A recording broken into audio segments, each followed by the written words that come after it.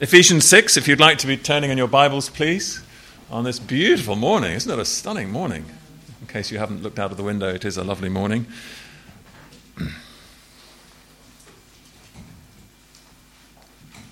Well, the question this morning is, why is church so hard? Why is church so hard? And I noticed that the organisers have even tried to replicate a sort of church feel by having an empty front row, which I thought was very, very... Sorry, Ben, you're on it, I know, but...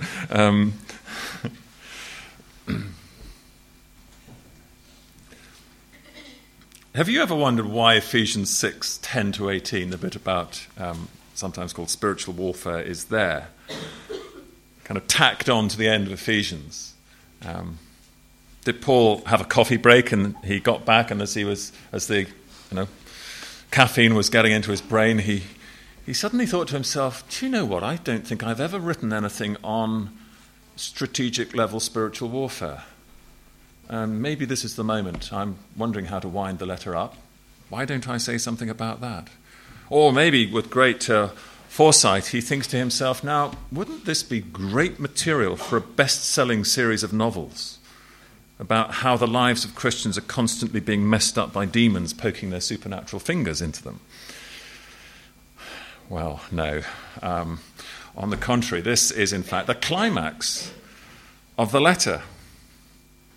Max Turner writes in his commentary, in the New Bible Commentary, and if you haven't ever really started getting commentaries on the Bible, let me recommend that you, in fact, I think the best way to get it is to buy the CD-ROM off IVP.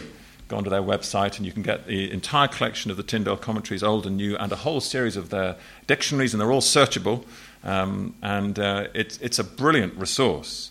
And in the one-volume New Bible Commentary, Max Turner does the commentary on Ephesians, and he comments on this chapter, central part of chapter 6 as follows.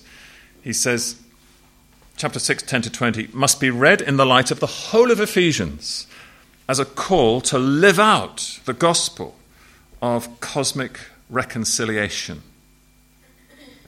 not as an appendix for those with a special interest in demons and spiritual warfare, which I think is a very helpful comment. So let's look at these verses, chapter 6, verse 10. Finally, be strong in the Lord and in his mighty power. Put on the full armour of God so that you can take your stand against the devil's schemes. For our struggle is not against flesh and blood, but against the rulers, against the authorities, against the powers of this dark world, and against the spiritual forces of evil in the heavenly realms. Therefore, put on the full armour of God, so that when the day of evil comes, you may be able to stand your ground. And after you've done everything, to stand. Stand firm, then, with the belt of truth buckled round your waist, with the breastplate of righteousness in place, with your feet fitted with the readiness that comes from the gospel of peace. In addition to all this, take up the shield of faith with which you can extinguish all the flaming arrows of the evil one. Take the helmet of salvation and the sword of the Spirit, which is the word of God, and pray in the Spirit on all occasions, with all kinds of prayers and requests. With this in mind, be alert and always keep on praying for all the saints. Pray also for me, that whenever I open my mouth, words may be given me so that I will fearlessly make known the mystery, the revelation of the gospel, for which I am an ambassador in chains. Pray that I may declare it fearlessly, as I should. Let's pray.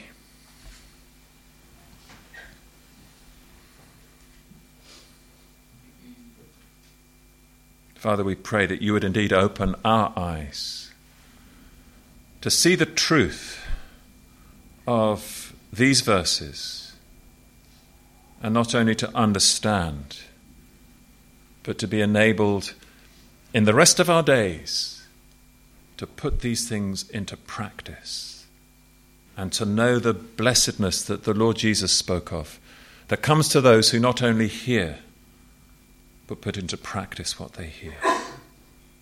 And we ask this for Jesus' sake. Amen. So why is church so hard along the way? Well, remember, God has a plan to unite everything in the universe under Christ's rule. And the purpose of the local church is to be a working model of that future.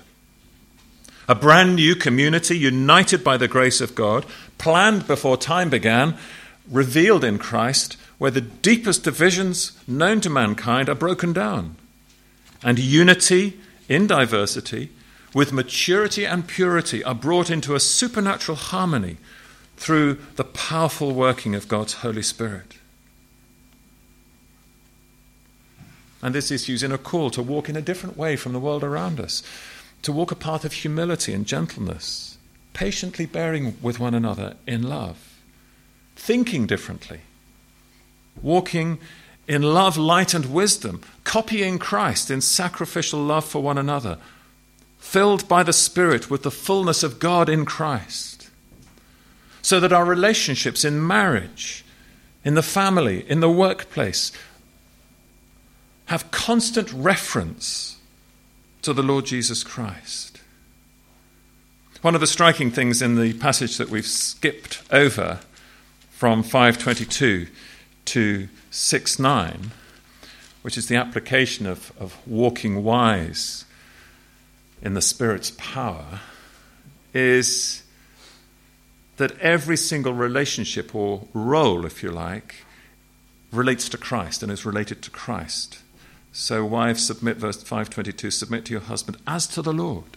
Husbands, love your wives just as Christ loved the church and gave himself up for her. So there's this constant reference to Christ. So if you're a wife, you're thinking of Christ. If you're a husband, you're thinking of Christ. If you're a child, you should be thinking of Christ, obeying your parents in the Lord. If you're a father, you should be thinking of Christ, instructing your children and training them in the instruction of the Lord. What would the Lord Jesus teach? What do they need to know from him? Slaves, or we might, I think, legitimately translate that into employees. Like slaves of Christ. In other words, thinking of Christ, serving wholeheartedly, 6:7, as if you were serving the Lord. Which Lord? The Lord Jesus, of course. So as you go back to work tomorrow, who are you working for? Is it just the bank or the school or whoever it might be? Well, yes, it is. But it's much more than that. Serve wholeheartedly, 6:7.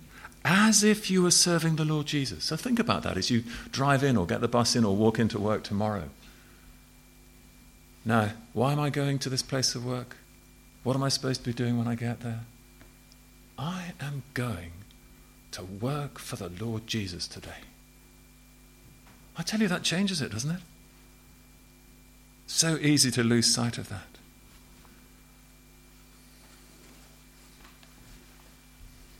And if you happen to be a boss, maybe some of you are bosses, I don't know.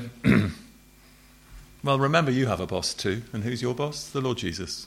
So bear that in mind as you deal with people in your firm or your company. Everything is related to the Lord Jesus. And what does the devil think of that?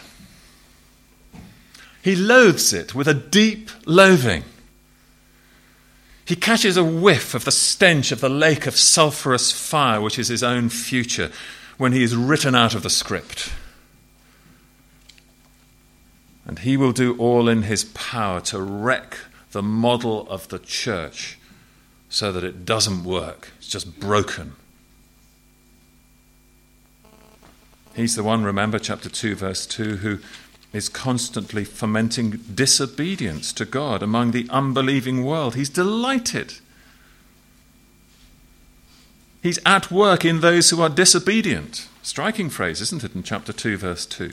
He's working away in the unbelieving world, saying, you know what God wants? Do the opposite. Chapter 4, verse 27. He's constantly on the lookout for a way to destroy the harmony of the local church. Great way to do it is to stir up anger between Christians. Someone who's really annoyed you, really offended you in the church, really out of line. What they said was totally out of order. What they did was quite wrong. So how do you feel about it? Well, you feel righteously angry, don't you? I mean, and it may have been a long time ago, but you can still feel that anger when you stop to reflect on that situation or that person. And the devil's saying, great, go on, think about it, reflect on it. Let that anger rise up within you. And as you go into church and you see them, just allow that feeling of anger to, there's that person. Deep breathing. Star Wars.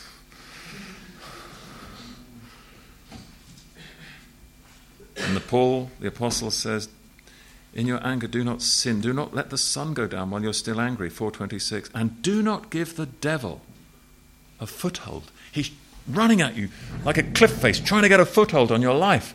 And if you let anger jut out, he'll climb on it. He'll be up all over you. Don't give him a foothold.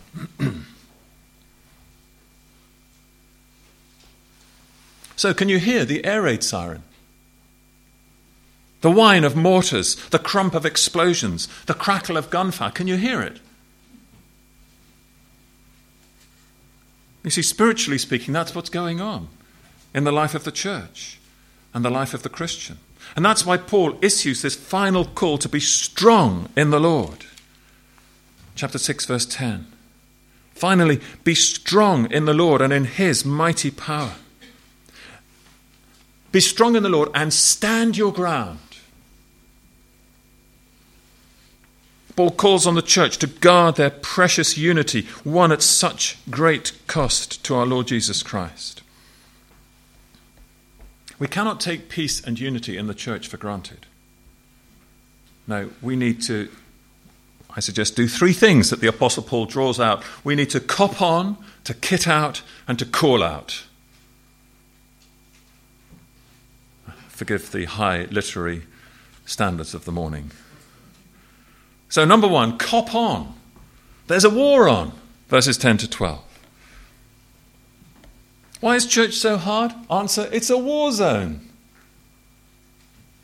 Now, as we saw earlier in the weekend, many Christians in Ephesus had been involved in the occult. It was a great occult centre of that part of the world. Do you remember how they had to bring, when they saw the power of the name of Jesus, when that spirit overcame those 7 sons of Sceva and declared that he didn't know them. He knew Paul, he knew the name of Jesus, but he didn't know them, so he beat them up.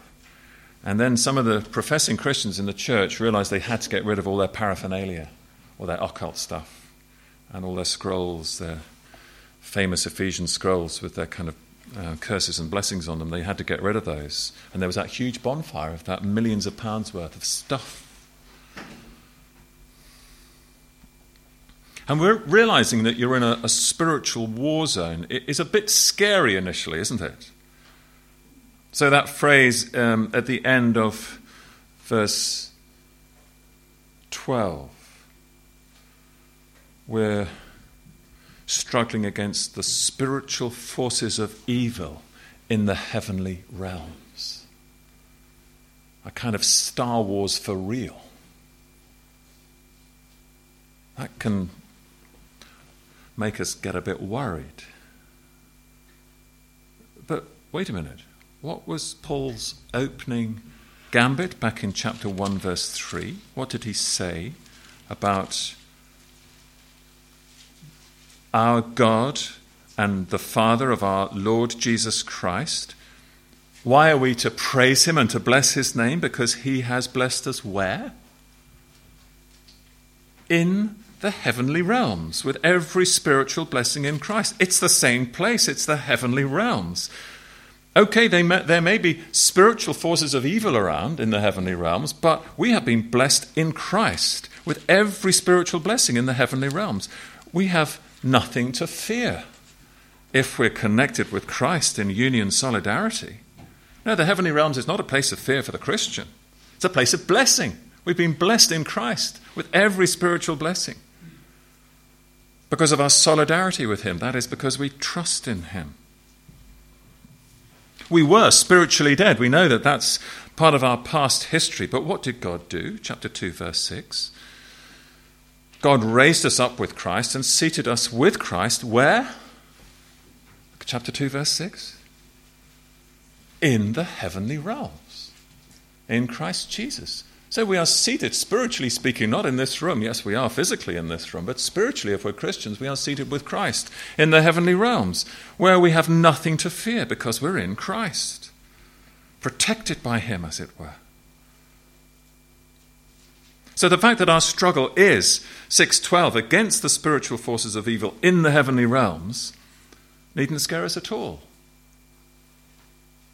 But it should sober us up. For when you are at war, that changes everything.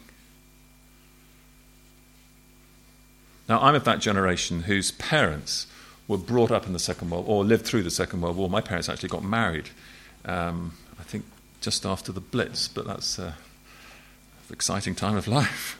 And it's very interesting. I talk occasionally with people like myself whose parents lived through the Second World War, which was the last time that the UK, at least, was really in a war that affected people living in this country directly. And it affects their whole life. I mean, everything about your daily life is totally affected by the war that is going on, even down to little details of blackouts. You have to make sure all the curtains are fully drawn, that there's not a chink of light getting out of the curtains after dark, or else the wardens will be along and banging on your door saying, turn that light off, draw those curtains, pull that blind, whatever it is. It affects everything. Your food supply, rationing, all that kind of thing. Every resource is tapped. You're given choices in life that are very limited. So my mother leaves school as an 18-year-old, a year into the war, and university is out. She'd been hoping to go to study languages at university. Not an option. Thank you, Adolf. Her choices were, if I remember rightly, to be called up to join the women's forces, or to work on the land as a land girl, or there was a third option, which was to go to Bible college, would you believe, which she took. But what a narrowing of life. Everything is affected by it. Normal civilian life disappears. It only continues to the extent it contributes to the war effort. Life is never the same again for as long as the war continues. What is our war like? Well, 3 things to note about the war that is on. The first thing to note is that it is primarily defensive as far as we're concerned. And I think this is really important because so often we actually sang, I was thinking as we sang earlier, Stand Up for Jesus. There was a verse or two where I thought, yeah, that's the traditional way of understanding it, but I'm not sure that's fully in line with Ephesians 6. In other words, these kind of songs that talk about marching in and claiming the ground, or charging against the foe was the line that hit me. Did you spot that one that we sang? It's great for the movies. It's a kind of Hollywood spin on spiritual warfare. But actually, if you look at the text, there's no charging out to attack the foe. On the contrary, what are we told to do? 4 times? Look at it, verse 11. Put on the full armour of God so that you may take your stand against the devil's scheme. Verse 13. Therefore, put on the full armour of God, so that when the day of evil comes, you may be able to stand your ground. And just to underline the point, and after you have done everything, to do what? To charge out? No, to stand. Verse 14, concluding. Stand firm then. Stand firm. Hold your ground. So we're like troops being asked to hold a hill against enemy attack. A hill that has already been won against the enemy. All we're doing is being told to hold it. The victory has already been won. What have we been told at the beginning of the letter, chapter 1, verse 19 following? About the incomparably great power of God. The power that is like the working of his mighty strength, which he exerted in Christ when he raised him from the dead and seated him at his right hand. Where? In the heavenly realms.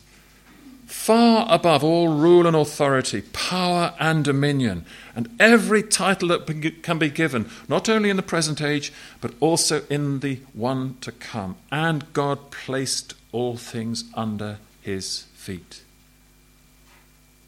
Now the victory has been won in Christ. He has defeated the devil decisively. We don't have to go and defeat the devil. He's already been defeated at the cross. He's been disarmed, as Colossians puts it. All he's got is a mobile propaganda wagon that he uses to go about the country broadcasting lies from. Jesus the Messiah has come and he's won the victory. He asks us to hold the ground he's won for us. It's a primarily defensive war, our spiritual conflict. That's the first thing to note. The second thing is it's beyond our capacity to do this. In our own strength, we cannot even hold the ground that Christ has won, which is why in chapter 6, verse 10, we're told to be strong in the Lord and in his mighty power. So the command to be strong is not a kind of encouragement to positive thinking. Come on, think some positive thoughts. Find the strength within you. You've got it. No, it's not a call to that. It's a passive command. It's be strengthened, literally. Be strengthened in the Lord. In other words, find your strength from the Lord himself and his mighty power.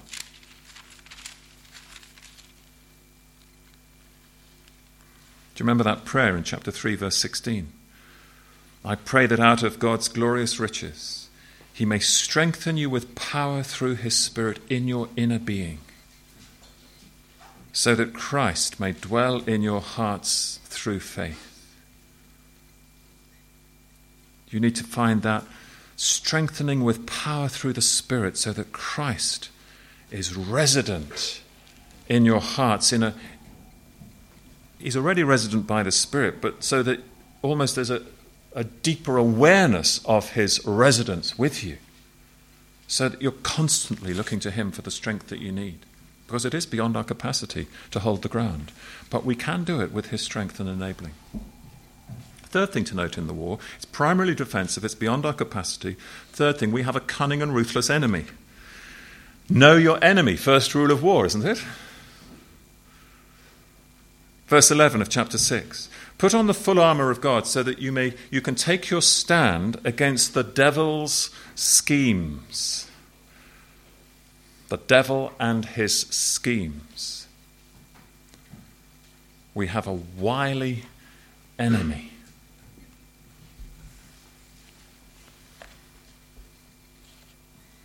Paul is not denying the elements of the world and our own sinful desires are against us. But the Christian life as a whole is a profound spiritual warfare of cosmic proportions in which the ultimate opposition to the advance of the gospel and the moral integrity of God's people springs from evil supernatural powers under the control of the devil. And that is the reality. The devil, remember, 1 Peter describes as prowling around looking for people to gobble up. And we're told to resist him, to stand firm. Now today, many people in our culture don't believe the devil exists, do they? You went in and did a little survey of your colleagues at work tomorrow. So just trying to find out whether you believe the devil exists or not. Yes or no? I'd be very surprised if there was a majority in favour of the existence of a personal being called the devil, wouldn't you? Most people that you know and work with wouldn't believe that there's such a thing as the devil, let alone such a person as the devil. And of course, the devil, I think in the UK, the most recent figure I saw was about 25% of people believed in the devil. So 3/4 don't. And if they were with us this morning, they'd be sitting there shaking their heads saying, this is just nonsense. What are they talking about? Why are they wasting their time on worrying about someone who doesn't exist? And of course, that's one of the devil's best lies, isn't it? I don't exist. It's back to the invisibility cloak again. You think you see me? No, I'm not here. His other great lie is to go, whoa, and scare people. And so that the other extreme is to live in fear and trepidation of the devil, if you're a Christian, that is. As if he's got the upper hand, or any moment now he could get you. Yes, there's truth, he's prowling around looking to get you, but in Christ he's not going to get you. You don't need to be afraid. But he's cunning, and he's deceitful. And he will sometimes appear as an angel of light to entice us. At other times he will do the boo-hoo approach. But a lot of the time he just quietly gets on reinforcing the idea that maybe he's not very powerful if he's there, or maybe Christ isn't very powerful and you better watch out or he'll get you. He's cunning and ruthless. Watch out for him. The object of his aim is to divide the church, to wreck the model that God has put on earth, which constantly reminds him that the devil's end, is coming.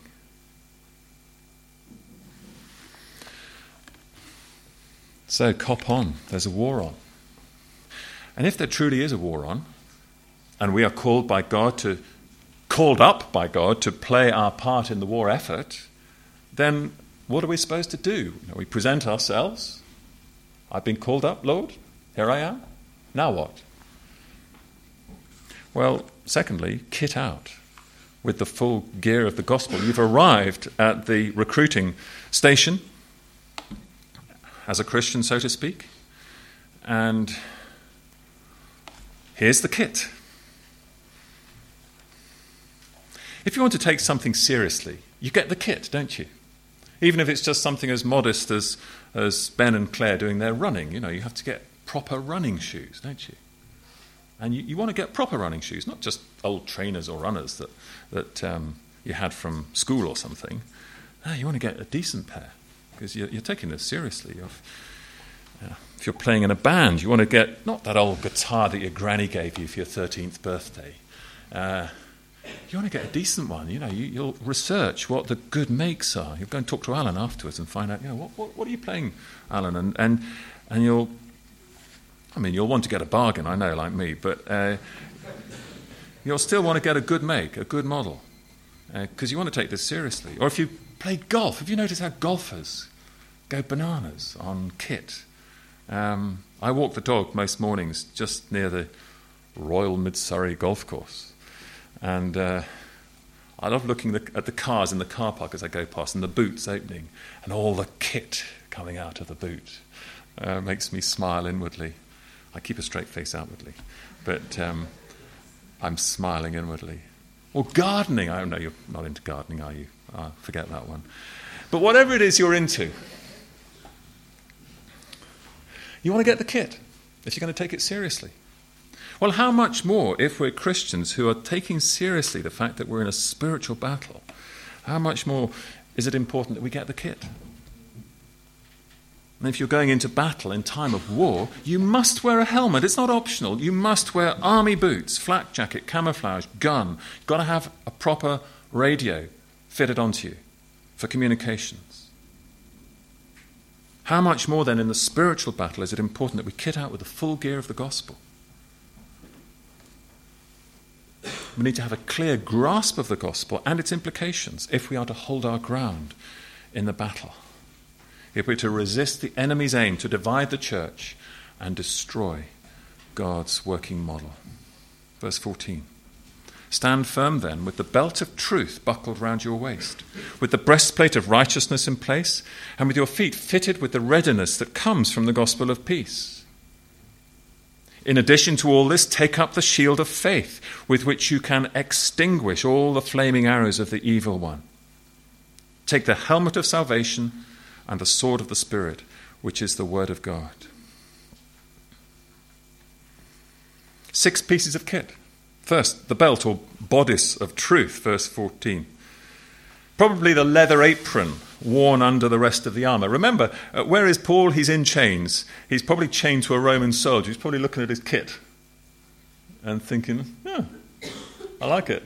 And using it as a vivid illustration. And of course, those he's writing to, they'd all know what a Roman soldier was kitted out in. They were used to soldiers on the streets. And this is probably the foundation garment worn under the rest of the armour. It might be a belt, but that may be slightly anachronistic. That's why I said the bodice, possibly, if that's the right word. Correct me later. Of truth. What is the truth? Well, there seems to be a double aspect of truth in Ephesians. There's the truth of the gospel. So, for example, chapter 1, verse 13, you also were included in Christ when you heard the word of truth, the gospel of your salvation. So there's the message of the gospel, which is the truth, but there is also a way of life which goes with it. So by the time you get to chapter 5, verse 8 and 9, you're to walk as children of the light, for the fruit of the light, verse 9, consists in all goodness, righteousness, and truth. So it's the truth of the gospel worked out in a life of truthfulness, if you like. Then there's the flak jacket of righteousness, second piece of kit, verse 14. Again, a double aspect of righteousness through the letter. There's the righteousness of Christ credited to us. That's at the heart of the gospel, as we saw in chapter 2, verses 8 and 9. This gift of God, not specifically alluded to as righteousness in this case, but we know from Paul's other writings that that's what he has in mind. And then there's the fruit of the light, as we saw in chapter 5, verse 9, that consists in all goodness, righteousness, and truth. So again, it's this double aspect, a grasp of the righteousness that is ours by faith, the gift of righteousness, and the ethical righteousness that needs to flow from that. I mean, some commentators try and say it's either one or the other. Again, I think it's probably alluding to both. If we're going to preserve the unity and the purity of the church, we need to have pure doctrine and pure behavior. We need to have the truth of right understanding and the truthfulness of right living. The truth of righteousness credited and the truth of righteousness lived out by the enabling of the Holy Spirit. These are going to keep the church united. This is how we kit out for the battle.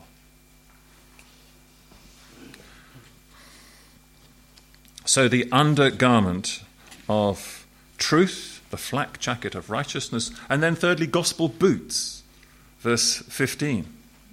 Literally fitting your feet with the readiness of the gospel of peace. But what is this readiness? Again, I think there's probably a double aspect. Good boots make us stable.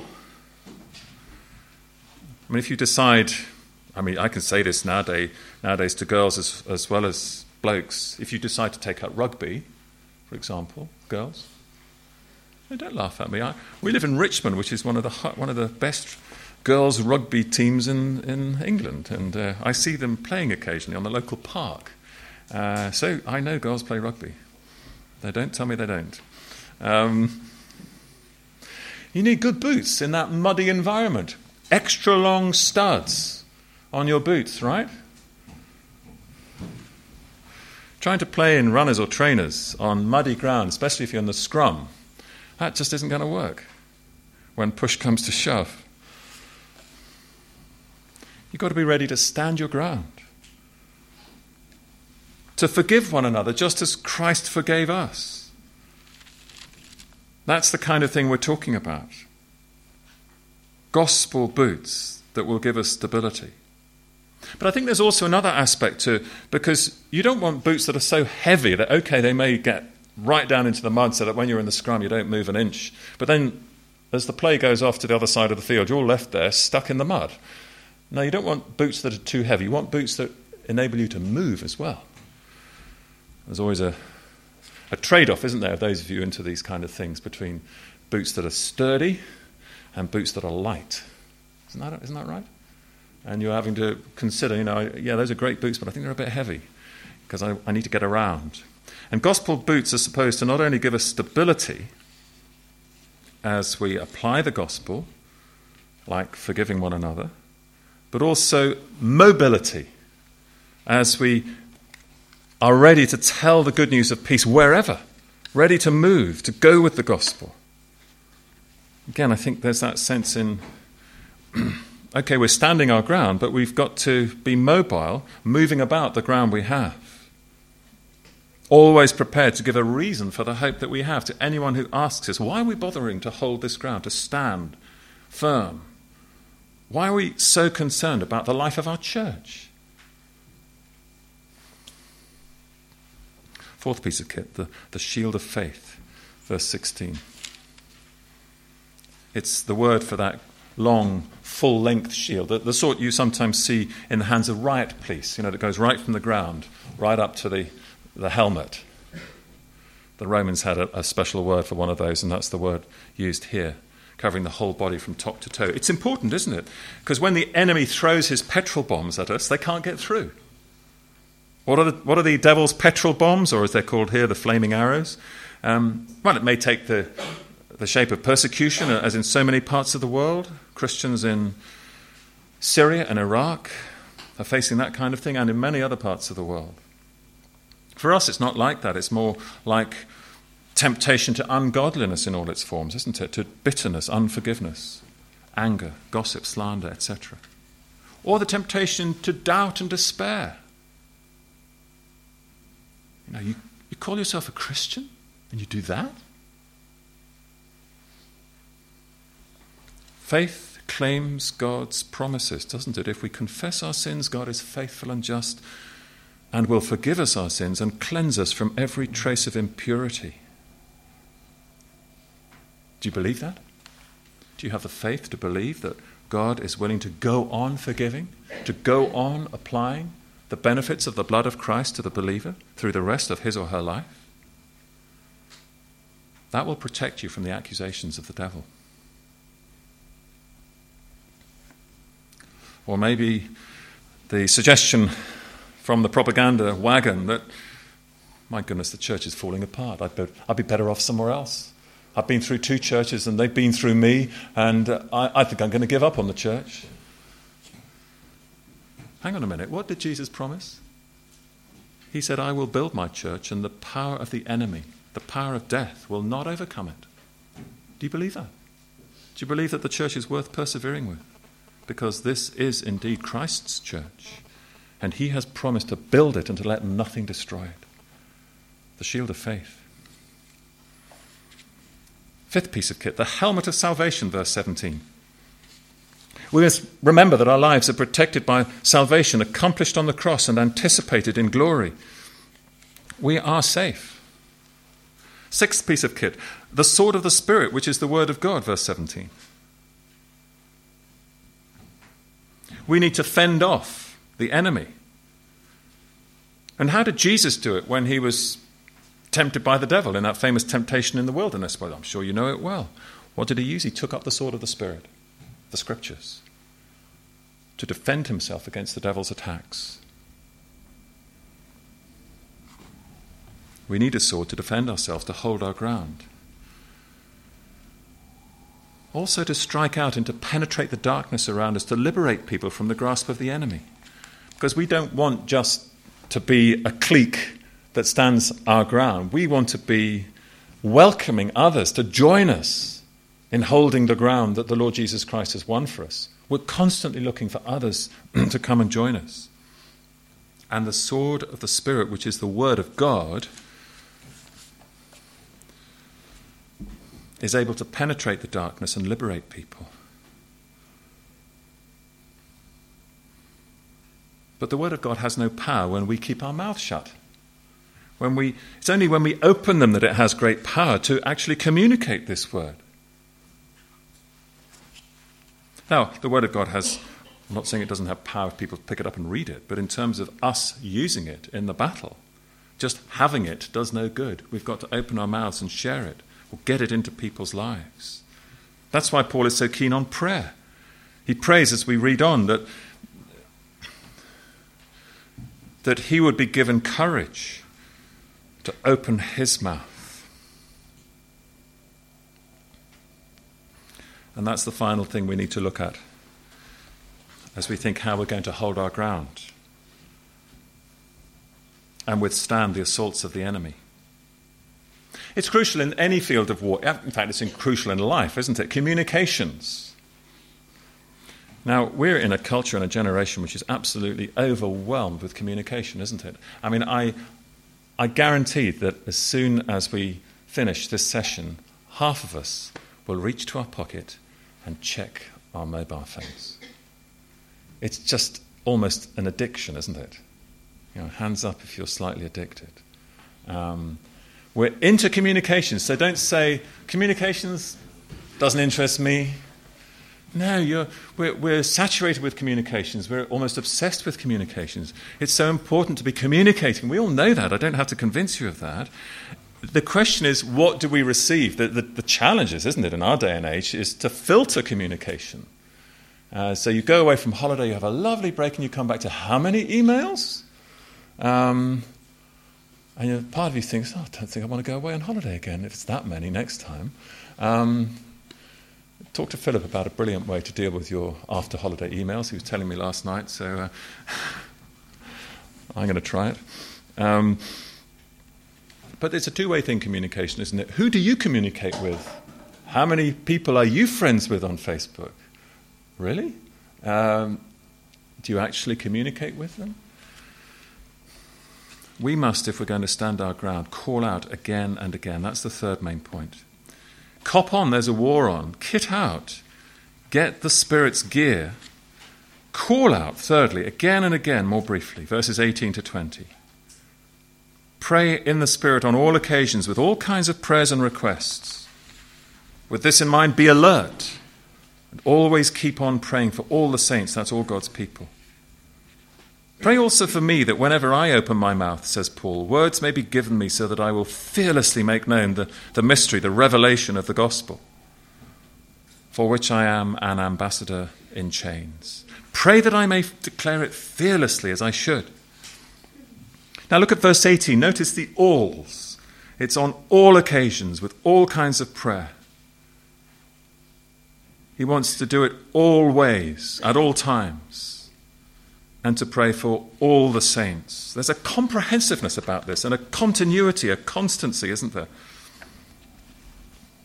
Now, what does it mean to pray in the Spirit? Well, it's back to that rule of thumb that I gave you earlier in the weekend, that if you want to know what a particular phrase or verse means, 9 times out of 10, the verse before or the verse after will answer your question. So let's check the verse before.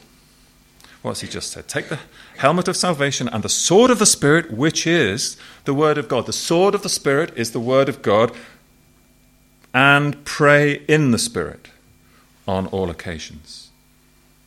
So my suggestion to you is that the natural way to understand the phrase pray in the Spirit is to think back to the previous verse and say, what have I got in my hand from the Spirit?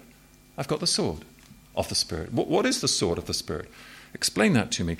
Well, it is the Word of God. So I have the Word of God in my hand, and I'm to pray in the Spirit with His help and enabling, guided by Him. How does He enable and guide me? Well, it's through His sword, the Word of God. So what I think Paul is saying is that we take the Spirit's words, which are found in the Word of God, and we use them, if you like, as the Spirit's sword in our praying.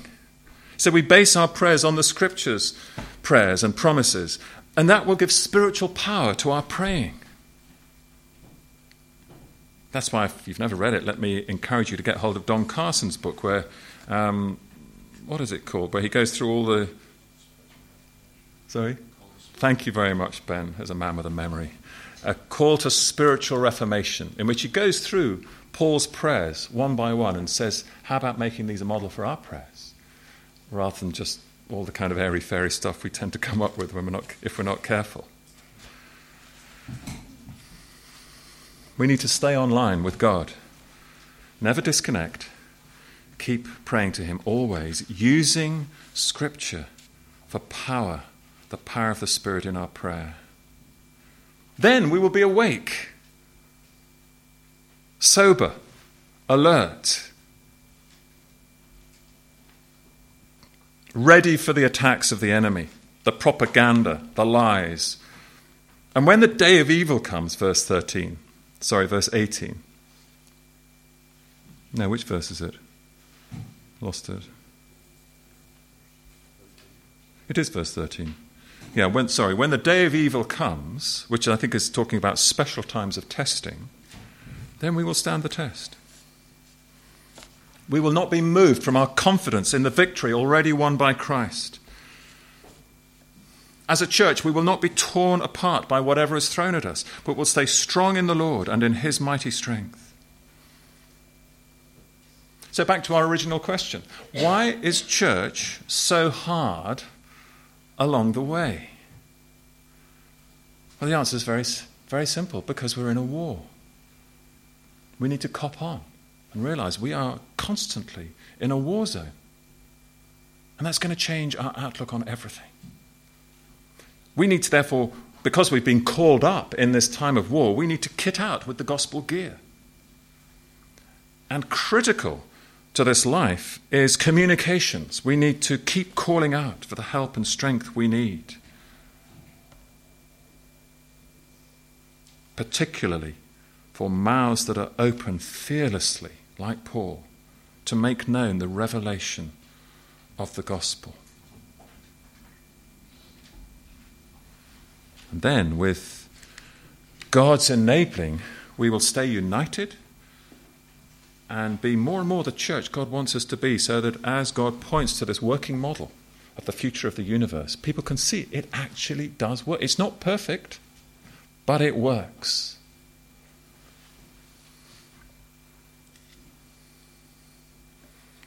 Let's pray.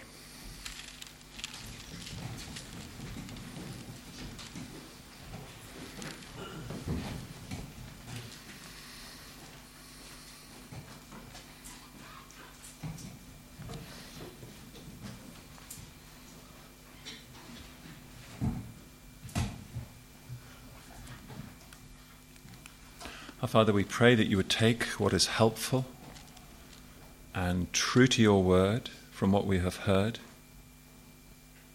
and that you would burn it deep into our hearts and minds. We ask that each of us would take something from your word this morning and take it with us into our lives, into our daily lives, into our church lives, into our working lives. And that we would be enabled to live differently and for your glory in this time of war.